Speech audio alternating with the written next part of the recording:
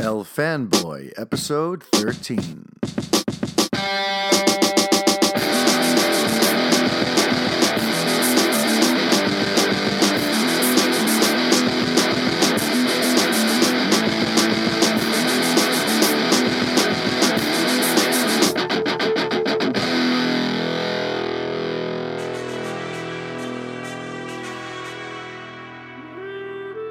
Hi, everybody, and welcome to the 13th edition of the El Fanboy Podcast. This is Mario-Francisco Robles, MFR, here with you, and I'm going to begin this 13th episode with a little mini review of Marvel's Guardians of the Galaxy, Volume 2. So I was fortunate enough last week to be able to head into the city and check out an IMAX 3D press screening for Guardians of the Galaxy Volume 2. And, I like to start by saying I enjoyed it a lot. I really did. I had a very good time. I laughed. There were a couple times there where I got a little emotional towards the very, very end. And overall, a good thumbs up experience at the theater. But I also have to say that, the movie's very frustrating because, without getting into spoilers, the movie had, all the ingredients there to be something truly special. And then, just like the first, it was so much more softball than it could have been. Too many moment-killing one-liners. Too many times it took the piss out of its own drama. And that's especially troublesome for a movie with so many emotional ideas at its heart. Beautiful themes of family, fatherhood, loss, redemption, unspoken bonds of love. And then to have all that stuff basically played for laughs a lot of the times. For me, that was just a bummer. It's like dating a very emotional person who makes themselves very emotionally unavailable to you. You really care about them, you want to love them, you want to know them, you want to be there for them, but they just keep you at arm's length. And that's what Guardians Volume 2 was to me. That's why I couldn't go higher than a B. For those of you who subscribe to the El Fanboy YouTube page, there's a video review where I go far more in depth, but I just couldn't go higher than a B as much as I wanted to. It's a shame because there was plenty there to like in the movie. It even addresses several of the issues people have with the MCU, the Marvel Cinematic Universe as a whole. Issue number 1 that it deals with, it had a very compelling, interesting, and unpredictable villain. Hey, shocker, I know, for a Marvel movie. Number 2, someone of importance actually dies. So detractors of the MCU who feel that the movies there lack any real stakes, you can't say that about Guardians of the Galaxy, even if the moment of the big death itself included a line of dialogue that totally sapped the power out of the moment for me, personally. But yeah, all in all, it's a thumbs-up experience. I think in certain ways I enjoyed it more than I enjoyed the first one, believe it or not. At least my theatrical experience was better. I wasn't falling asleep this time around, which is always a huge plus. But, I laughed, and the visuals were nuts. The visuals are absolutely bananas in this movie. And for me, it dwarfed, Doctor Strange by leaps and bounds, just visually speaking, because I know Doctor Strange was supposed to be the big showcase for what the MCU can do visually. This just takes it to a whole other goddamn level. But overall, I give Guardians Volume 2 a very solid B, a very entertaining popcorn flick that could have been easily an A or A+ experience if it wasn't so scared to share its real emotions with you and let you actually, sink your teeth into that and enjoy all of the wonderful little things it has to say about life and family and fatherhood, instead of just taking the piss out of the whole goddamn thing. But anyway, let's see. Outside of that, this week, what do we got? I caught up on Better Call Saul, which I think continues to be one of the best shows on television. It's getting closer and closer to Breaking Bad in terms of the storyline and the timeline. And I really think the series is going to be a very unique spin on TV mythologies and timelines in that, it's my theory that these first few seasons will serve as a prequel, while the latter season or two will serve as a sequel. And what I mean is, I think at some point a season will end with a perfect setup for the start of Breaking Bad. And then, when Better Call Saul returns the following season, it'll take place in the present day with where Jimmy McGill currently is. Regardless, the show's great, and if you love Breaking Bad, I hope you're giving Better Call Saul a real chance. In terms of other entertainment I've consumed this week, unfortunately I didn't get to any more movies other than Guardians. I just didn't have the time.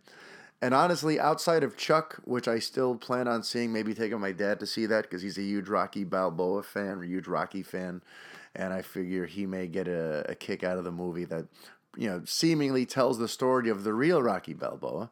I spoke about Chuck last week, but outside of Chuck, there's really nothing out there that's calling me to the theaters. I'm still in kind of a holding pattern, probably until Alien Covenant.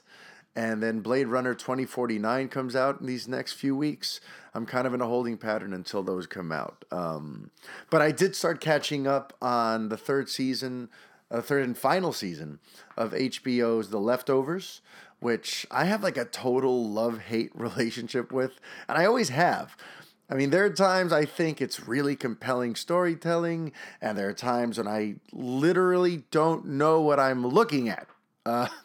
My wife laughs because I'm prone to turning towards her with a straight face a few times per episode and saying, I don't know what this show's about, Kristen. Because I sometimes I just really don't.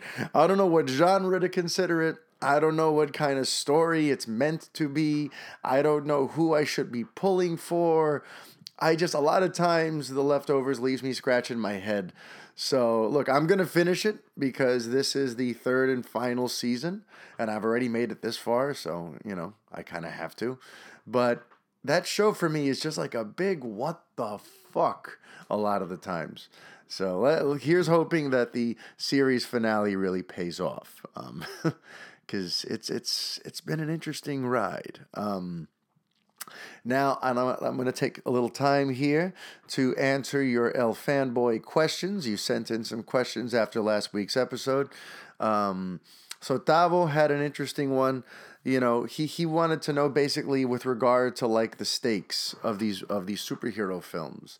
He asked, has anyone felt that, most superhero movies are just too big in scope? Because to him, it makes them feel impersonal. And I mean, honestly, I've been saying this for a very long time, a very, very long time, that it's true that a lot of times these superhero films, they go way too big, way too fast, and they kind of level the playing field in an odd way. They kind of make it so that, when everything is big, then nothing feels big.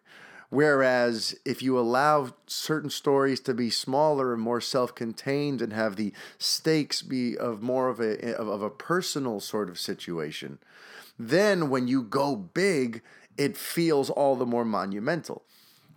Suicide Squad comes to mind when in terms of stories that just went way too big for no apparent reason. Suicide Squad was a great, the idea for it was great. You get all of these really rough around the edges, sort of villainous characters, this band of misfits together, and then you gotta have to it's about the team dynamic and seeing how they're able to overcome a threat and almost inadvertently become good guys.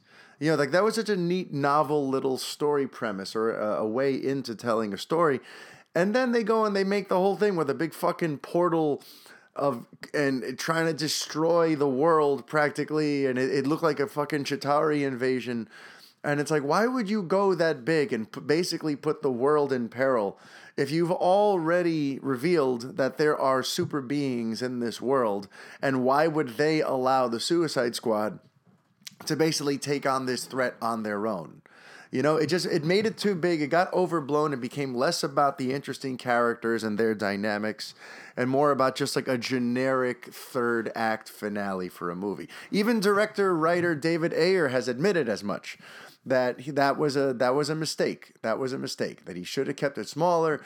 He should have made, I think he said that he should have made the Joker the primary villain, which Coincidentally, I said right off the bat, if you guys have been following me for a while, when I was covering that movie when it came out last year, I said that they should have found a way to make the Joker the primary villain and kept it more of a personal thing, where Harley Quinn is like the emotional center of the movie, and everyone bands together around her, and the Joker is this unpredictable, anarchic, destructive force. And it just would have been a much more interesting movie instead of just having them fight these big, blackberry-looking things. It was just, impersonal and stupid. Whereas on the opposite end, you've got Logan, which for me is a hallmark superhero film, comic book film, where the stakes were kept very, very localized. It was very, very much about Logan and his personal quest for redemption and his relationship with his daughter and trying to get her to safety. And meanwhile, the stakes couldn't have felt bigger in your heart when you're sitting there watching it, because it was so much more intimate, so much more personal, so much more like it's amazing to me that a movie about a guy trying to find redemption and get his daughter across the border felt more like there was so much more at stake than than a movie like Suicide Squad, where the entire world could come to an end if these guys don't stop Enchantress from doing what she's doing. So I do think, and I said the same thing also about Iron Man 3, that they made it way too fucking big, way too big. In terms of, you have the president of the United States getting, Air Force One attacked. You have this huge aerial assault that's happening over the United States of America. There's this huge massive story. Massive story. And it made no sense then that Iron Man would be dealing with it on his own. And it just became overblown with him and all of the empty suits fighting they took it too big. Had they kept it small, had they kept it more about the rivalry between him and, I don't even remember his fucking name anymore. It's been a couple years and I never rewatched the movie. But him and Guy Pearce's character, had it been more about that intimate feud between them and and Tony Stark wanting to atone for accidentally creating this guy through his own mistakes and his own ego, then it would have made the Ultron thing even bigger when Age of Ultron happened. Because that's another one where he kind of had to atone, and it's like Tony's prior mistakes or Tony's ego getting the better of him. And it would have made the Ultron threat seem all the more painstaking and horrible and real and understandable. Iron Man 3, on the other hand, like, they made the stakes really big where the fucking leader of the free world might die, and you're wondering, where's S.H.I.E.L.D.? Where are the rest of the Avengers while this gigantic thing is happening? Like, it makes no goddamn sense. So, Tavo, in short, I agree with you. I do tend to find that these superhero movies make the scope way too huge, and it does have this inverse effect of it becomes so overblown that you actually care less because you relate less. So yes, that was one question you guys sent me. Aaron sent in a two-parter. One part I can answer very easily. The other one I'm not so sure about. He asked, do the multiple Wonder Woman trailers give too much of the plot and action away? So let's deal with that one first. Honestly, I don't think so. I don't think, compared to what they're right on par with what we've seen, is what I'm trying to say. A lot of trailers nowadays, they give away the whole goddamn movie from start to finish. And I don't think Wonder Woman is any more or any less guilty than your average movie trailer nowadays. It seems nowadays that the only films that ever get trailers that don't spoil the whole goddamn thing are the Star Wars movies. The Star Wars movies tend to know that, hey, listen, the audience is going to be there. All we got to do is throw some iconic imagery at them, which will get cut in the theatrical cut. But all we got to do is throw some iconic imagery at them, give them some John Williams-esque music, and flash that Star Wars logo at the end, and people will fucking be there. So, they're really like the only major motion picture franchise nowadays that doesn't give you a lot to work with because they know that they're going to get you anyway. So Wonder Woman's trailers for me are right on par with the kind of stuff we see in most modern day trailers. and way less spoilery than the last time the last time that the DCEU was promoting one of their blockbusters. It wasn't the second to last time. Remember when Batman v Superman came out and trailer 3 debuted and it gave away the entire goddamn movie? Remember that one? Or maybe it was trailer 2 that showed Doomsday, that showed basically that one summarized the entire movie, including any and all surprises in one trailer. So it's definitely not as guilty as that one, but it's right on par with what we're used to. What we're used to these days, whether that's a good thing or a bad thing. Wonder Woman is right in that bell curve there in terms of, giving away spoilers or giving away, quote unquote, too much of the plot. But also, I think in this particular case, what do you really expect to happen, Aaron? What does anyone expect to happen in these kinds of movies? And I'm not saying that to be derisive or sarcastic towards you or anyone in particular, but what I'm trying to get to now is we know the plots of a lot of these movies. And as I've been saying for a long time, the plot and the originality of the plot is very overrated. And to me, this is just an extension of that. So I'm not going to beat a dead horse. You can listen to previous episodes of this podcast to find out why I think that plot is overrated. But this does relate to that, because what's going to happen? What's going to happen in this movie? You know what's going to happen way before you ever saw a trailer. You know, we're going to meet our hero. We're going to see them sort of come into their own and either get their powers or learn how to use their powers. We're going to meet their supporting characters. We're going to see them come toe-to-toe with whatever the big threat is. In the initial confrontation, the big threat is going to get the upper hand. And then in the third act, our hero is going to get the upper hand, and we're going to end on a very exciting note and on a note that sets you up for sequels. That is the skeleton of every one of these fucking movies. And that's not a bad thing. They have a formula. There is a formula. There are classic story arcs that have been used time and time again for hundreds of if not thousands of movies at this point. So at this point, we all know what's going to happen. It's all about, will the execution be good enough to make the ride worth it? That, at the end of the day, is what it comes down to. That is why some of the most beloved movies of all time and most beloved movies of these last few years, where everyone seems to have a goddamn opinion and everyone thinks they're a critic, even the movies that those kind of people love, the real snarky internet blogger types, kind of like me, even those movies, if you really distill them down, there's nothing particularly interesting or unpredictable about the plots. It's just about the execution.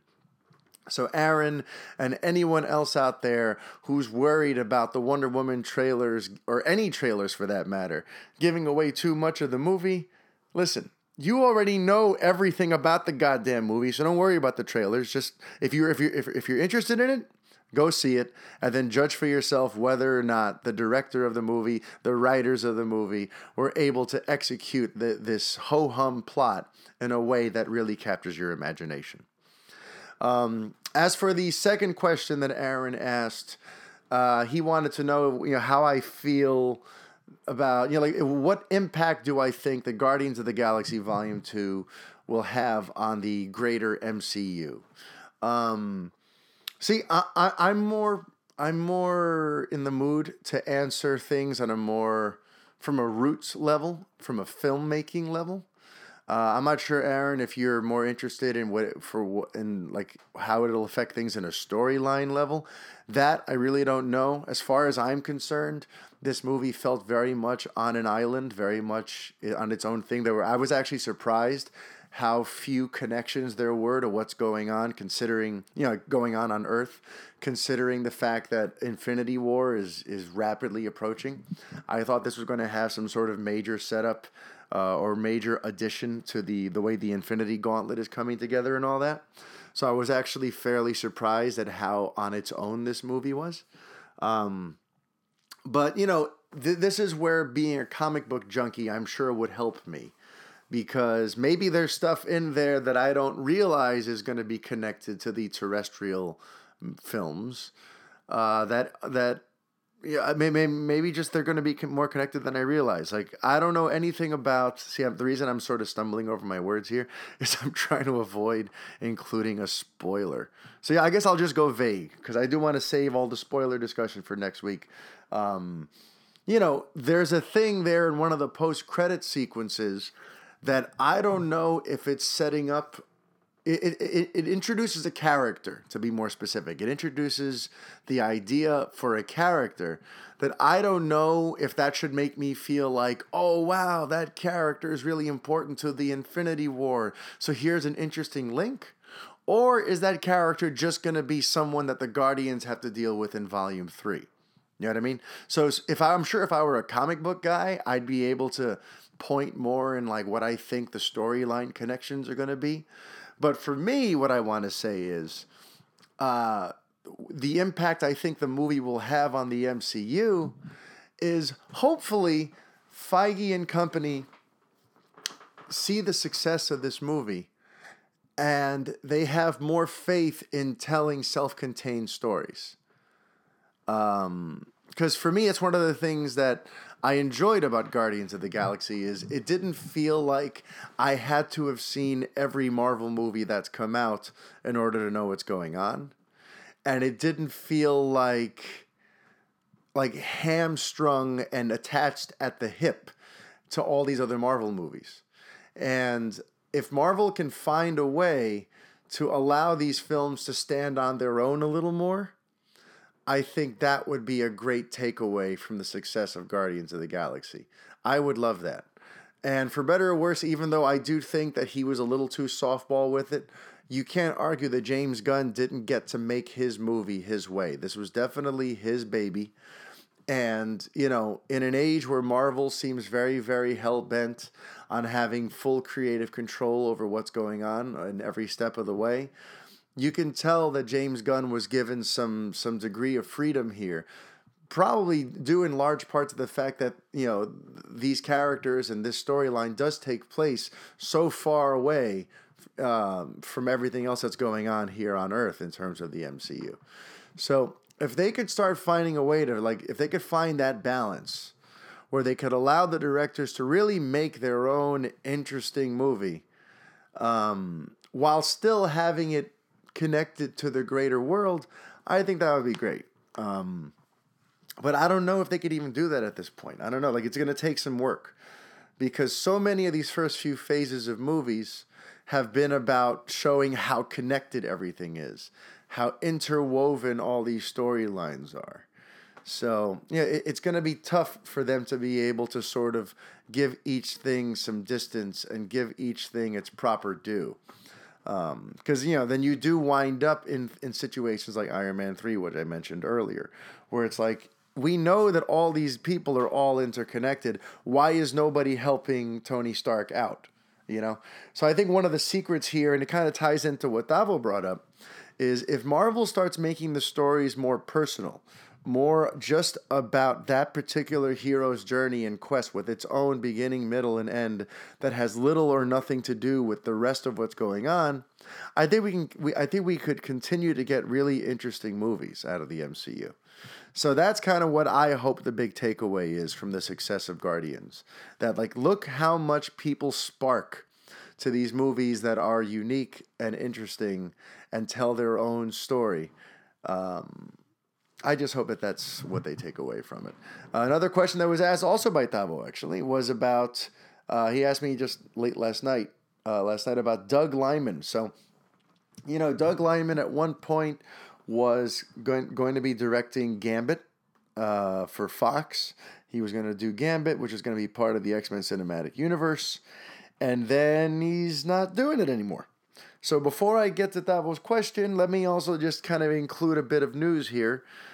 He recently sort of announced or clarified why he's not going to be making Gambit anymore. So here's what he said. He said, "I never formed a connection. Many of these movies, I don't have the connection on day one, but I find the connection. I just never found it.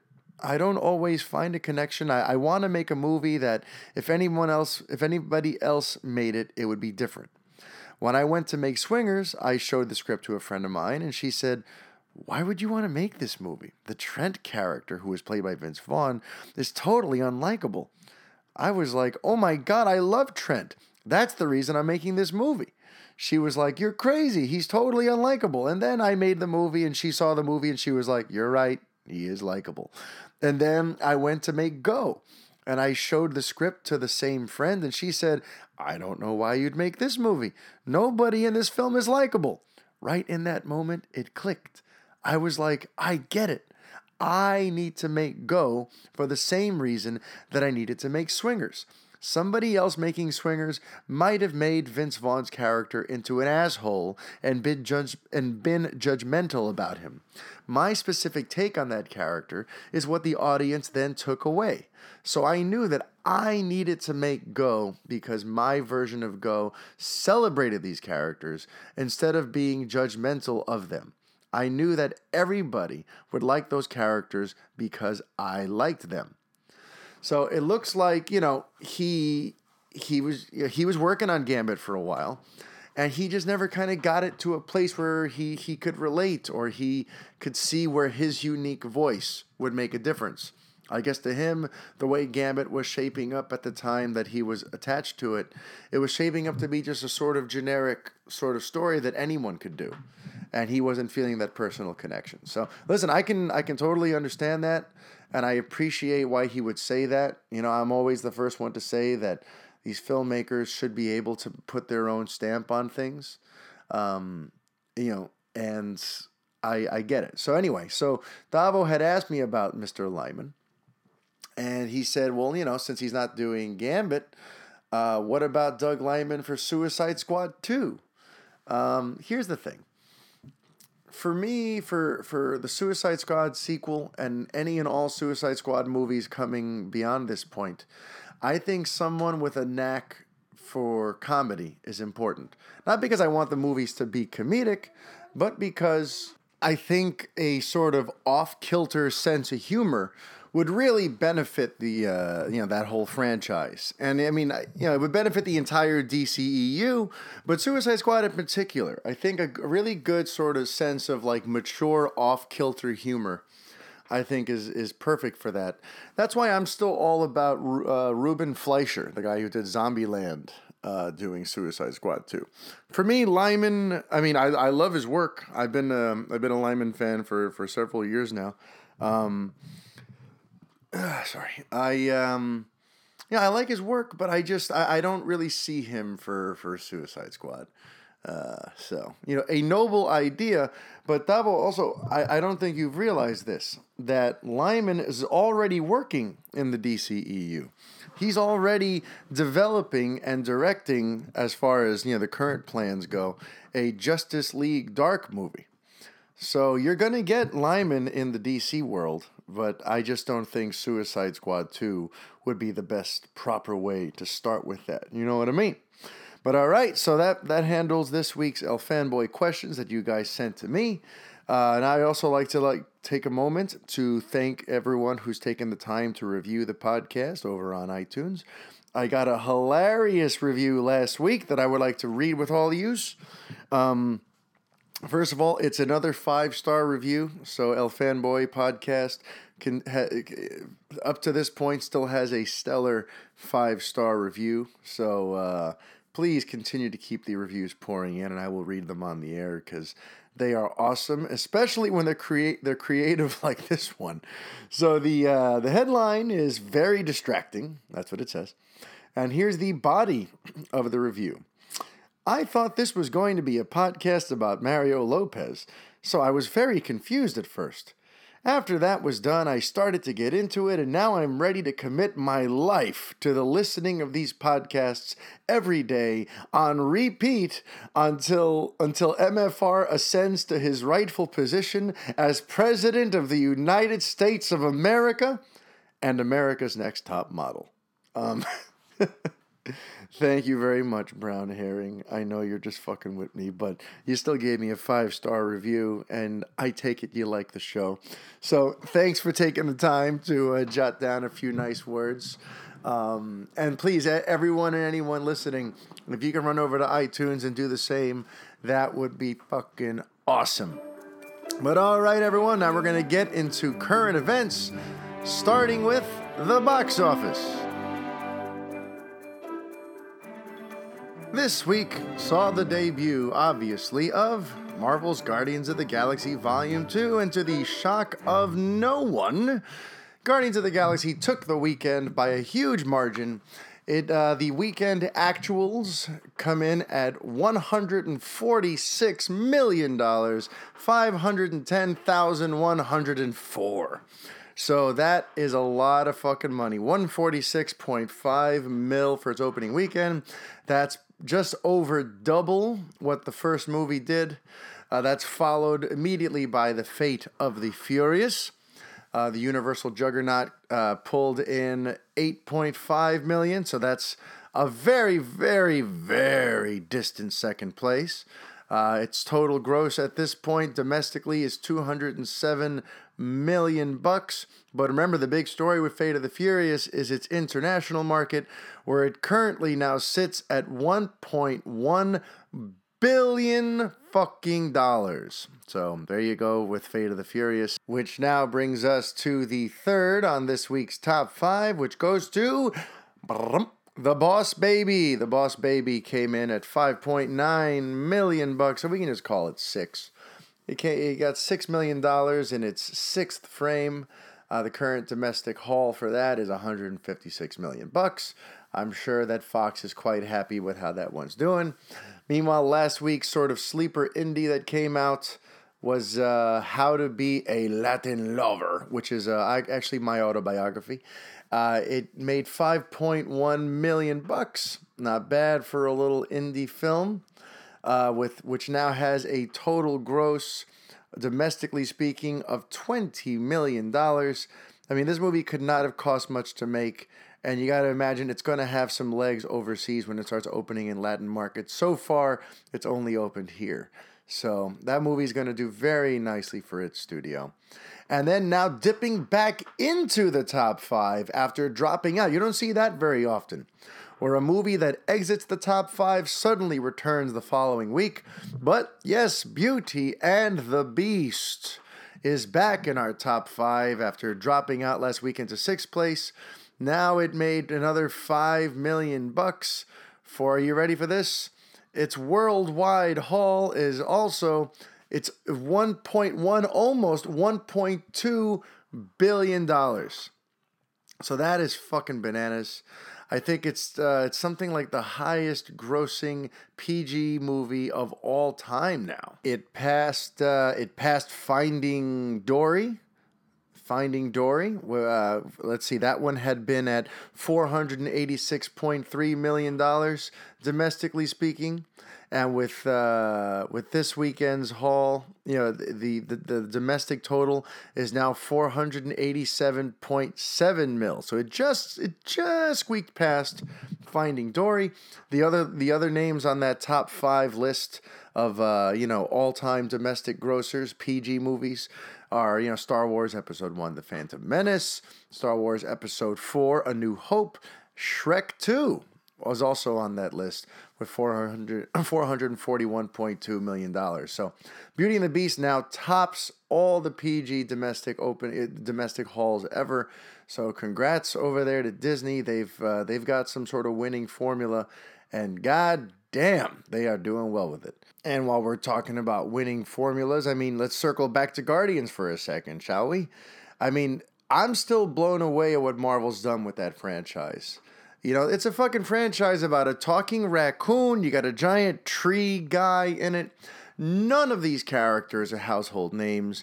None of these characters have legions upon legions of fans like some of the most iconic heroes of all time. And I mean, just to kind of put into perspective, it fucking throws me for a loop that the first Guardians of the Galaxy, because remember, you can claim that this one, the success was a little more expected because of the fact that it's a follow-up and people have had a few years to get to know and love this Guardians team in the last 3 years since the first one came out. But let's think about that first one for a second, when they were still an unknown commodity.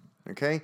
That first Guardians of the Galaxy made $105 million more than the last standalone Superman movie. Okay? It made $105 million bucks more than Man of Steel did. That, I can't fucking fathom that.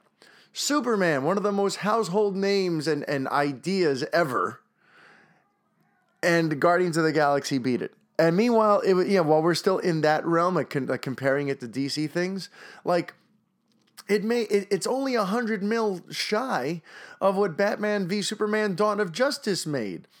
Meanwhile, Batman v Superman: Dawn of Justice cost like way more to make.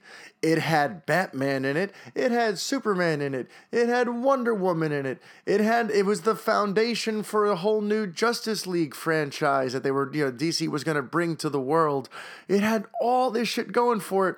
Meanwhile, Guardians was pretty much almost exactly $100 million less, which is just like the fact that it's even in that vicinity. It's amazing to me that the Guardians are where they're at. It's unbelievable. And just to be fair too, so you don't think I'm just unfairly comparing the DC movies to Guardians. I mean, the first Guardians movie even outperformed and totally just mopped the floor, really, with like most of Marvel's the first two phases of Marvel's movies. Anything that wasn't Avengers or Iron Man, Guardians dwarfed that. And it's just amazing to me. It's just amazing to me that this obscure, weird, quirky, wacky team with no real installed fan base has become what it's become. So, they've tapped into something very special there. I'm really glad that James Gunn will be back for a Volume 3. And I can't see where they go. I can't wait to see where they go from here. Even though I do think that the movies could be better and more emotionally resonant than Gunn and the people at Marvel Studios have allowed them to be, I still find the whole prospect of the Guardians very exciting, and it's a whole interesting avenue of storytelling for the MCU. So good for them on a very, very impressive first weekend. Now it's time for the headlines. Going to touch on several of the top stories that are currently overtaking the net, including Hellboy, who's coming back for Guardians of the Galaxy Volume 3, who just signed on to join the Avatar sequels, Jeff Goldblum, James Bond, and more. So, the big story that's got everybody talking this morning is the fact that there's going to be a third Hellboy movie. Finally! Hooray! But wait. It is not that third Hellboy movie. It's not the third Hellboy movie that many of us had been hoping for, which would find Ron Perlman reuniting with Guillermo del Toro to make a proper follow-up to the first two films that they already made in that canon. No. What we are getting is a reboot, people. A reboot. That's right, they're going back to the drawing board for what they're describing as a hard R-rated reboot of the Hellboy franchise. Now, a couple things. I know that the initial response to this news is kind of I don't know. I'm getting the sense that people are groaning and bitching about it because they were hoping for a true sequel. Ron Perlman has been very vocal about trying to get that third movie made. And on the one hand, I totally agree with him that, he put it in the terms about a year or two ago. He said something about how, I think we earned it. He was referring to it in those terms because, in terms of the box office returns, in terms of the critical response, people enjoyed those first two movies. So in a way, they earned a third movie. And that's something that doesn't get discussed often enough, not just with Hellboy, but in general. We live in a sequel universe, right? Everything is about sequels and follow-ups and spin-offs and sequels and prequels. And it's like, how often do the movies actually deserve a sequel? And it's not just part of some grander plan. And when you think of it in those terms, Del Toro and Perlman really did earn a third movie. especially because like they didn't cost a hell of a lot to make, and there is an audience for them, and the people who did see them liked them, and they always made the studio money. So in those very, very basic terms, yes, they definitely earned a third movie. So it's a total bummer. But you know what? I'm having a hard time being upset about this. Because right off the bat, they're starting us off with a great actor in the lead role. Because it's funny, like, my feelings on this news begin and die with the headline. The beginning of the headline that I read, which was at Variety, said that new Hellboy movie in the works. I groaned. Which is followed immediately by Stranger Things actor David Harbour in talks to star. And all of a sudden I go, hang on a second. David Harbour, I think, is an inspired bit of casting. I instantly saw it. You know casting is good when you don't have to use your imagination. Like, I instantly saw David Harbour. As soon as I pictured him in Stranger Things as the sort of disgruntled sheriff punching people across the face whenever something wasn't going his way, just kind of like a big, dumb, lovable brute, I'm like, there it is. There's Hellboy. So, right off the bat, they won me over because of David Harbour. And there is this little simple fact that, like, as much as we like those first two movies, they weren't necessarily all that faithful to the books. You know, the books had a lot more, you know, they were decidedly darker and weirder. And, you know, they were like very offbeat books. And the Hollywood movies, you know, the ones Del Toro made, you know, they were a little more fluffy, a little bit more Hollywoodized. You know, and they came out before the current comic book superhero boom. So I do kind of feel like if they go in a more in a direction that's closer to the books, has that hard R rating that Hellboy really does deserve, and is almost like the Deadpool or the Logan of the Hellboy universe, I can totally see why that would be an area worth re-exploring. By the way, I don't know if you guys have continued to follow, but more news has come since last night and this morning when news broke. Right now, it looks like the film has a working title, which is Hellboy, Rise of the Blood Queen. And the script is being worked on by Andrew Cosb, Christopher Golden, and the guy who gave us Hellboy to begin with, Mike Mignola. That's a big fucking deal. All right, that is a big, big fucking deal. You shouldn't be sleeping on that. You know, author Mike Mignola is part of the scripting for this movie. So that tells me that this is actually going to be, this has the potential to be a very, very interesting movie. Something that'll be closer to the books and maybe kind of be a little more shocking and a little bit more unique. So that's kind of where I'm at. You know, my initial thing, and then instantly, as soon as I heard David Harbour and some of the creative people involved, I'm like, you know what? I'm going to go ahead and give this a chance. And I kind of think you guys should too. Now, of course, okay. Do I think that it would be nice if the studio started focusing more on getting characters that they screwed up on in the past, or characters that have never been shown before? Sure. But you know what? Hellboy, I think, was a very interesting premise, and the universe of characters that are involved there. So I wouldn't mind revisiting that world with people who were going to be a little more faithful and be a little weirder and darker than what we saw before. So come on, guys. Let's give Hellboy Rise of the Blood Queen a chance before we all go off a fucking bridge. With regard to Guardians of the Galaxy Volume 3, which of course now everyone in the ADD world that we live in, everyone's already looking at the sequel. The first movie came out not even 4 days ago, and everyone's already talking about Part 3, because we all need instant gratification. So a couple things. For those of you who liked the character Aisha, who was a member of the Sovereign, she was, the gold lady, the main gold woman. It looks like she will be back. James Gunn has revealed that she is going to be back in part 3. There's a quote. He said, "I absolutely plan on bringing Elizabeth Debicki back." That's the woman who played Aisha. "She's actually one of my favorite actors I've ever worked with," he said. And he also threw some nice praise on Pom Klementif, who played Mantis, and Chris Sullivan, who played Taserface. By the way, I don't know if this makes me fucking weird, but I totally had the hots for Mantis in this movie. I don't care how strange they made her look and how many times Drax said that she was unattractive or ugly. I thought Mantis was kind of hot. I got to be totally honest.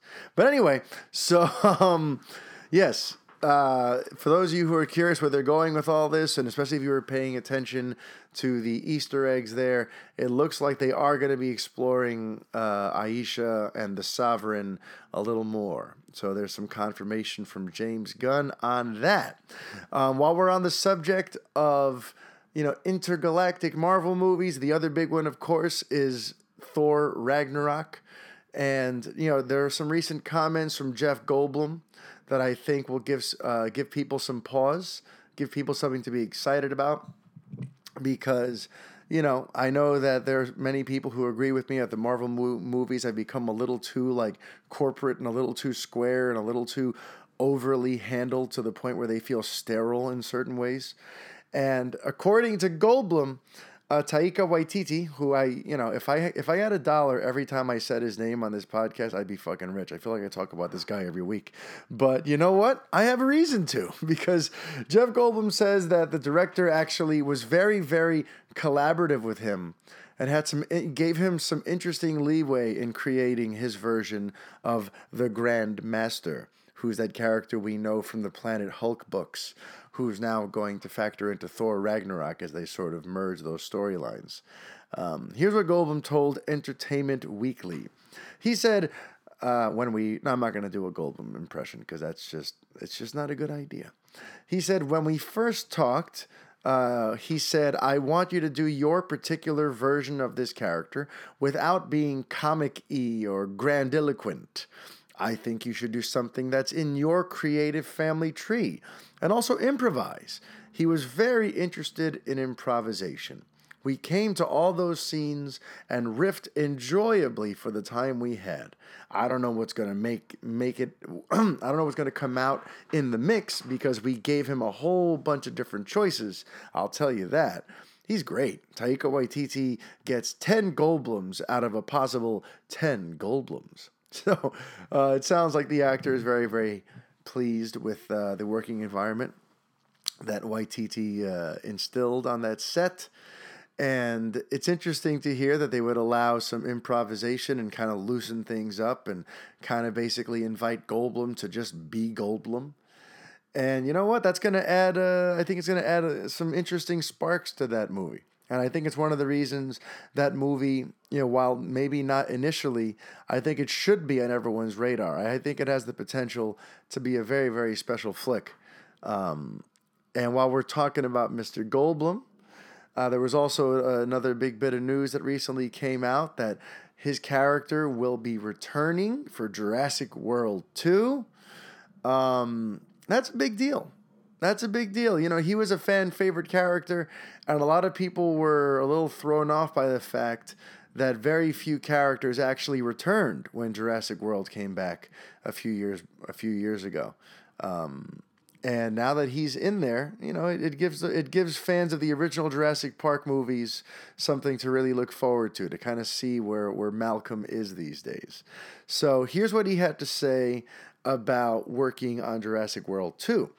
He said, "Even though some might say it's popcorny entertainment, top-notch, of course, in our conversation, J.A. Bayona, the director, was very focused on the serious issues of greed, as it oftentimes comes up in those movies, and the marvels of science and reason, and the very fascinating point at which our species finds itself, both in real life and in this imaginary world, too.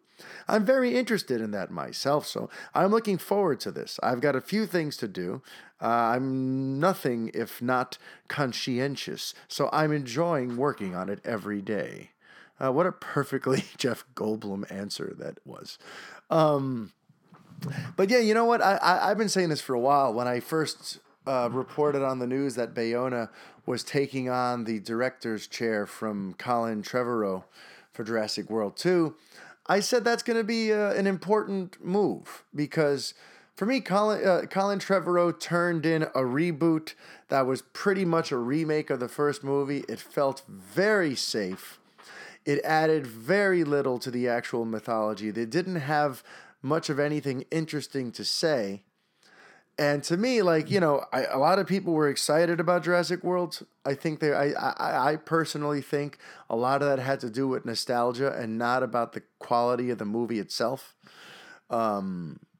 So hearing that Bayona, who comes from the indie world and seems to be more interested in some of the more dark, some of the more human elements of the story and how the story can be a metaphor, can be a magnifying lens onto humanity as a whole and onto our current society and where we're at with science and what the future could hold.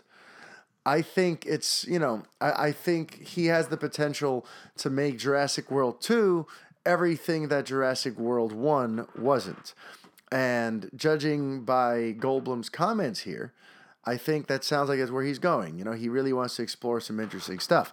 And it's also rather fitting that he pushed to get Goldblum back because his character asks a very important question if you're trying to tell this type of story. You know, he has that famous line, that often cited, quoted famous line where he says, "Your scientists were so preoccupied with whether they could, they didn't stop to think if they should." And, you know, right now I feel like where we are in 2017, there's a lot of stuff that's getting worked on and a lot of breakthroughs that we're on the cusp of that it's like, yes, okay, we can do this now, but should we? So I think, you know, having Malcolm back in, I think Bayona being at the helm trying to tell a more interesting metaphorical story, a more allegorical story, I think this all bodes very, very well.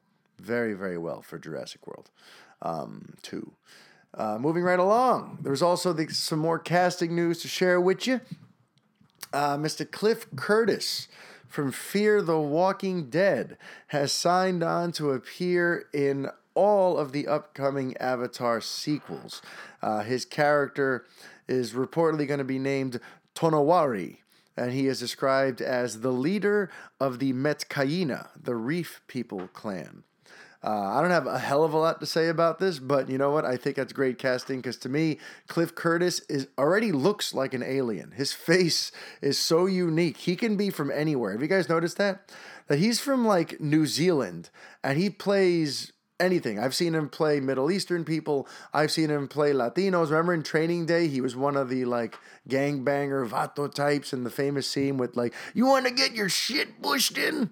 I mean, he's not the one who said the line, but he was in that famous scene if you want to picture him. He can be from anywhere. So for me, having him play a sort of extraterrestrial character, I'm like, yeah, that works because the guy, he's got this otherworldly thing about him and he's a bit of a chameleon as an actor. So good for him. I'm happy to hear that Cliff Curtis is going to be in James Cameron's Avatar sequels. Up next on the docket for things I want to discuss with you is the fact that we've got some very exciting trailers to mull over, everyone. There were some trailers this week that I think totally upped my hype for certain movies to a level where they had not been previously. So the first one I want to touch on is Wonder Woman. Look, the Wonder Woman trailer looked damn good. You know, sorry about last week. I was a little overly harsh on it, I think. That 60-second trailer that came out, I think I was too harsh on it. Partially because the places that were sharing it, you know, the headlines were that this was a new trailer. And all it ended up being was stuff we'd seen before. Which, you know, that sort of thing is typically a warning sign. It typically means that if the studio if for all the trailers, all they're basically doing is recutting and reusing the same key scenes, that means they're not proud of the movie that they're selling and they don't think enough of it is good enough to show you. Because they just keep going to the same joke beats, the same plot line beats. So, had that been the actual final trailer for Wonder Woman, that would have been a huge cause for concern. So that's where I was coming from last week when I sort of shit all over it. But as it turns out, that was wrong. That clip last week was not the final trailer. This week, the real final Wonder Woman trailer came out, and I loved just about everything about it. To me, it had a great balance between epic emotional storytelling. You had some levity in there. You had some interesting themes that you'd like to see played out. Visually, it looks very stunning. It looks like Patty Jenkins has turned in a very, very interesting, visually compelling film. Gal Gadot, I think, looks awesome as Wonder Woman. Am I still a little worried about her, having like a standout moment in the movie where it's not just about being beautiful and strong looking? She hasn't really been given a chance to show a lot of her range. So I hope we get to see some more of her range in this movie. But I think she looks phenomenal as Diana Prince, as Wonder Woman, which, by the way, was kind of cool that they have, Trevor, Chris Pine's character, basically come up with her alias. You see that happen in the trailer. I kind of got a kick out of that. But, I thought the trailer was very, very well made, very well done. I don't think it revealed too much. And now I'm actually a little more interested because it looks like there might be a little more to this than what the initial trailers had shown. Also, I put up a poll last week on the Fanboy Podcast Twitter. I asked you guys about whether or not Wonder Woman was a must-see for you, or if you're going to wait till the reviews come out first. And, the overwhelming response was that it is a must-see no matter what anyone says. And look, while I'm still in the other category, I'm in the let me see the reviews side of things. Let's be real. I'm going to end up seeing this no matter what. So, while I can talk the talk, when it comes to DC, it's hard for me to walk the walk. There was a time when I, the most ardent Superman fan ever, was going to skip Batman v Superman Dawn of Justice because I was just so put off by everything involved with the movie. And for Christ's sake, I still ended up seeing the damn thing. Kelvin got me to go see it, and it really didn't take much for him to convince me. He PayPal'd me like $12 to cover the ticket because he wanted me to review it for the site, and that's all it took. $12 purchased my soul, and this movie that I was not going to go see out of principle as some sort of protest vote, I still ended up going to go see it. Because, at the end of the day, all I want is for the DCEU to succeed. It's true, and that's just kind of what I got to say about that. And so the Wonder Woman trailer came out, and I'm definitely interested, and I'm going to go see that fucking movie. I hope it doesn't let me down. But that wasn't the only new trailer. This week we also got new trailers for Dunkirk as well as Blade Runner. So first of all, I gotta say, Dunkirk looks fantastic. Jesus Christ, that trailer was like the perfect logical progression for the marketing campaign for that movie.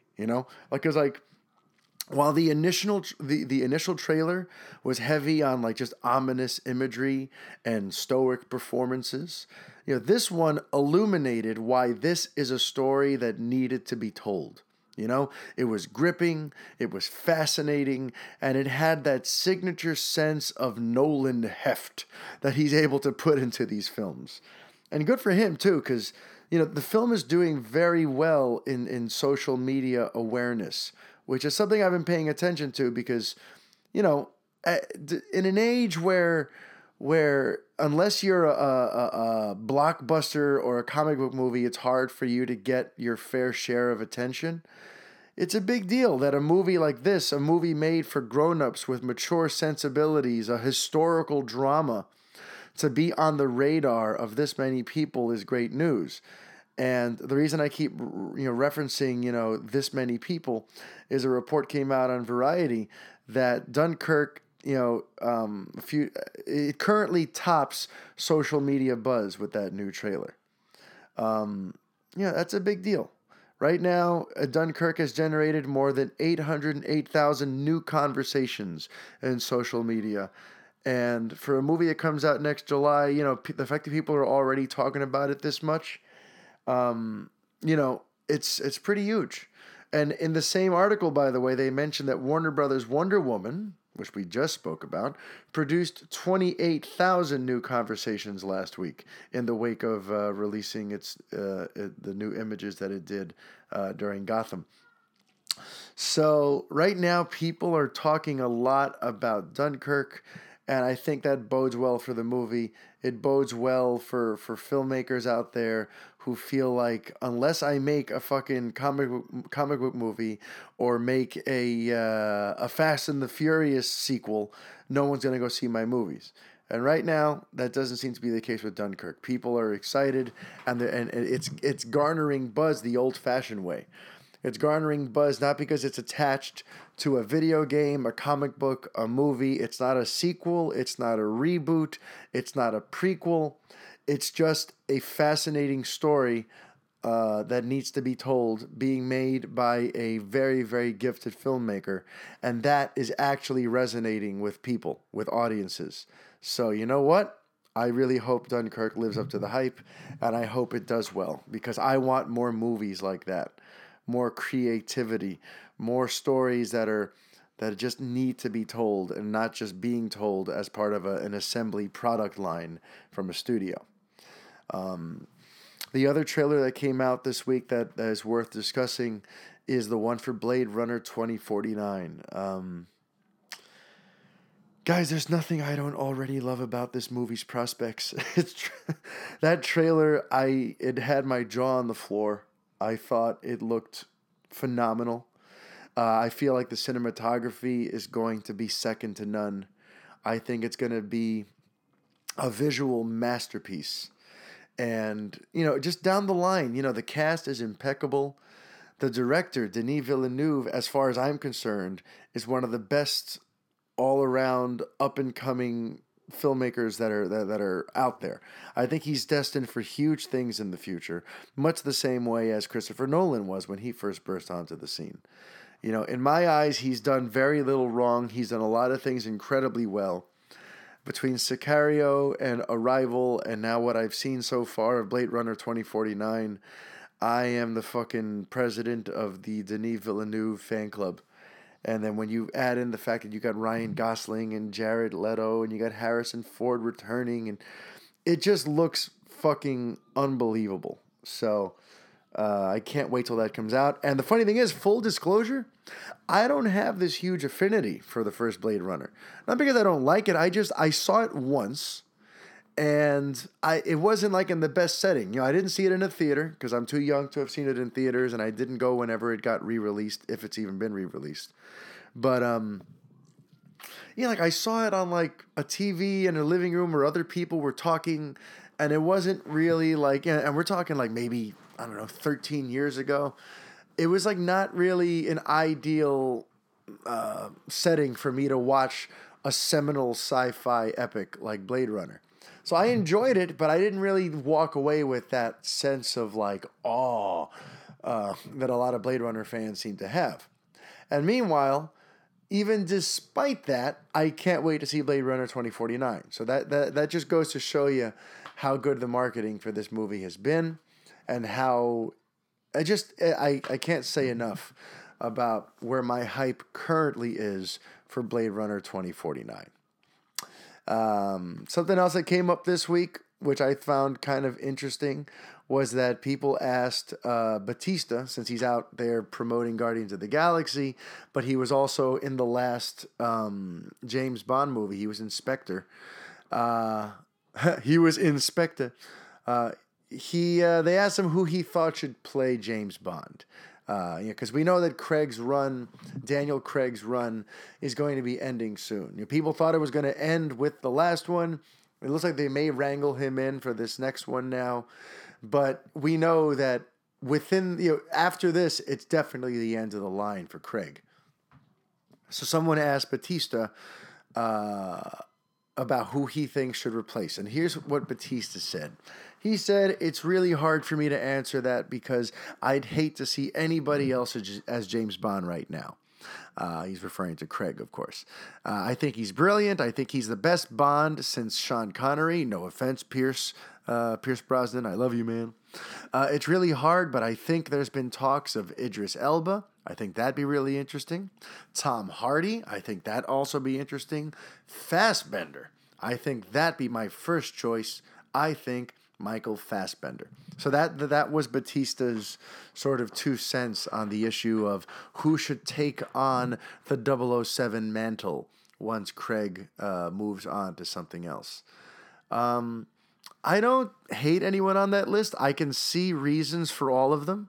I can see reasons for Elba. I can see reasons for Hardy, and especially Fassbender. Fassbender is someone I've thought of before. But all this sort of got me thinking about who I would want. And here's kind of where I would like to throw out into the world, because I don't think anyone has said it anywhere. And if you guys agree with me, I think we should start saying it. I think there's a name that has not been put on anyone's list that should be. And that name is Chris Hemsworth. That's right.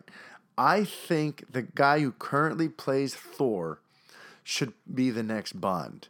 The idea first came to me when I was driving, I was about to get on the RFK Triborough Bridge, and I saw a poster that had Chris Hemsworth on it, where he's advertising some watch. And I'm going to include the image on when I post the podcast now. He's just got this look. You guys have to. He's wearing a suit. He looks all like, suave guy in a suit type deal, and he's pointing a finger at the camera, and it kind of made me picture just instantly James Bond shooting at the camera like he does in that opening, image that comes before all the James Bond movies. And suddenly it just clicked for me that I think Hemsworth would be ideal. I think he'd bring some of that sort of like Roger Moore swagger and fun combined with some of Craig's edge. And if you look at some of his body of work, he's played some hard edge characters, but he's also played characters who are like, who can kind of poke fun at themselves in a way, and who are kind of, lovable galoots, lovable buffoon type characters. And if we're going to try to make James Bond fun again, if we're going to move away from how serious and dour a couple of these Craig movies have been, and I feel like Sam Mendes was like trying to get us back more in the classic Bond vein, especially with, what's that one? With Skyfall. I would love to see a Chris Hemsworth take on 007. If you guys out there agree or disagree, feel free to let me know via Twitter at I_am_MFR or at Fanboy Podcast. Or you can go to the Facebook if you want to write something that's more than 140 characters. There is the MFR Fanboy Facebook page. Let me know who you think you'd like to see take on the James Bond role and why you think Chris Hemsworth is either a good choice or a crappy one. Let me know what you think. And then something else before I leave y'all is the fact that we've got another major movie coming out in a couple weeks. That movie is Alien Covenant. And, I've been trying to keep tabs on how that movie is doing, critically speaking. And it looks like the embargo has lifted. So reviews have slowly been pouring in. Right now, let's see, we are, 11 days from the release date. And the movie's got 44 reviews in. And with 44 reviews counted, it currently sits at a 75% on the Rotten Tomatoes tomatometer. So it looks like, by and large, people are enjoying the movie. They're not in love with it. Some people say it's a rehash, that it offers nothing new. But overall, it looks like people are really enjoying it. So that's something else I'm going to be keeping a close eye on, because I'm hyped for that movie, and I'm going to be checking it out. And I'm just, I always try to see what the overall consensus is. So, just in case anyone else is curious out there, that's where Alien Covenant is at. With 44 reviews in, it's at 75%. And that does it for the 13th episode of El Fanboy. Don't forget to like, subscribe, share, and review the show, as well as the official El Fanboy YouTube channel. Until next week, adios.